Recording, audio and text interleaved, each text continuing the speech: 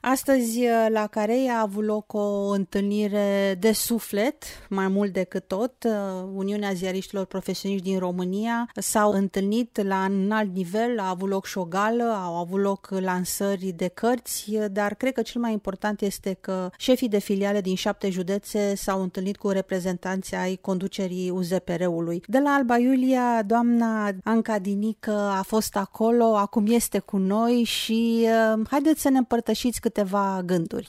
În primul rând, aș vrea să vă spun că sunt profund și plăcut impresionată de orașul Carei. Așa mic cum este, reușește să fie foarte coiect și să ofere vizitatorilor o gamă largă de activități culturale, cum a fost și cea la care am participat astăzi. Sincer, nu m-am așteptat să fie atât de complexă și să vină atât de multă lume la ea.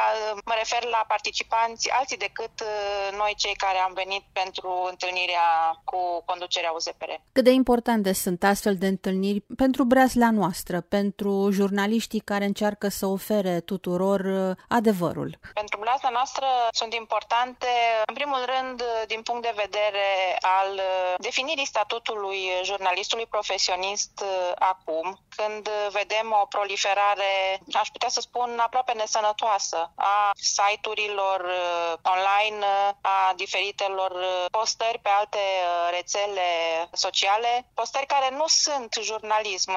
Vreau să înțelegeți că noi suntem organizația jurnaliștilor profesioniști, adică noi verificăm ceea ce transmitem cititorilor, telespectatorilor, auditorilor noștri. Nu ne spunem doar părerile, ofurile sau ne transmitem umorile, bune sau rele, față de anumite persoane. De aceea, întâlnirea a fost importantă pentru că s-a discutat despre un nou statut, s-a cerut opinia noastră, așa cum au mai fost alte câteva întâlniri regionale, tot pe această temă, tocmai pentru a separa, ca să spun așa, din punct de vedere al nostru, al breslei, grâul de neghină. Pentru că trebuie să recunoaștem, nu tot ceea ce se pune pe rețelele sociale este jurnalism, chiar dacă unora așa li se pare. Asta e părerea mea. Și mă bucur să văd că nu a fost singulară, ci aproape majoritară în rândul colegilor mei prezenți astăzi la Carei. Doamne ajută să fie de bun augur, să se fi spart gheața și de acum încolo din ce în ce mai des, pe cât posibil, că nu este foarte la îndemână, să existe astfel de întâlniri.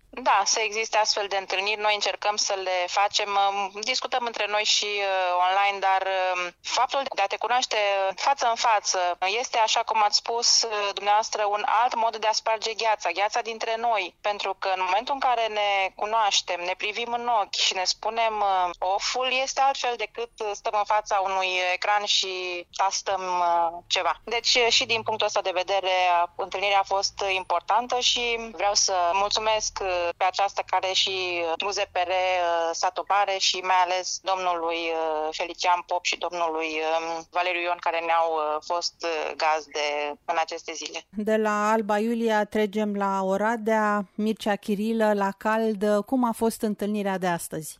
Foarte faină, ca să fiu în ton cu colegii de aici din Carei, organizare impecabilă, niște momente artistice chiar reușite și, pe urmă, o discuție fructuoasă, care cred că ne-a lămurit multe aspecte care erau încă neclare și cred că e bine să ne vedem cât mai des ca să putem comunica. Totuși, comunicarea față în față are avantajele ei și cred că am stabilit exact acum cam ce drum trebuie să urmăm, ce cale, mai ales că se anunță un an mai încărcat, un an cu alegeri, cu schimbări, cu modificări de statut și e bine să le discutăm întâi, să vedem ce și cum și mă bucur că e o democrație chiar ok, adică fiecare putem să ne spunem părerea și să dăm soluții care credem noi că sunt mai reușite.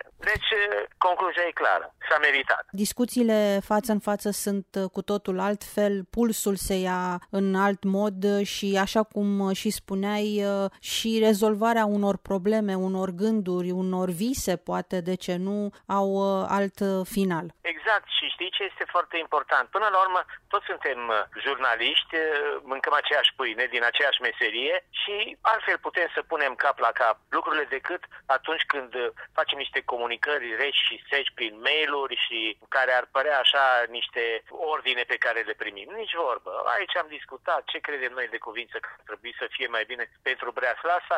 Oricum, atât de multe probleme sunt din exteriorul breslei, încât nu cred că mai e cazul să ne le facem și noi în interiorul breslei. Doamne ajută să fie de bun augur și să creștem bine și frumos. Suntem o uniune cu peste 4.000 de membri. Cred că avem deja și 14 ani cu buletin și 21 de ani de majorat ca la american, deci să mergem înainte drept. Să mergem drept înainte și să fim conștienți de puterea pe care o avem.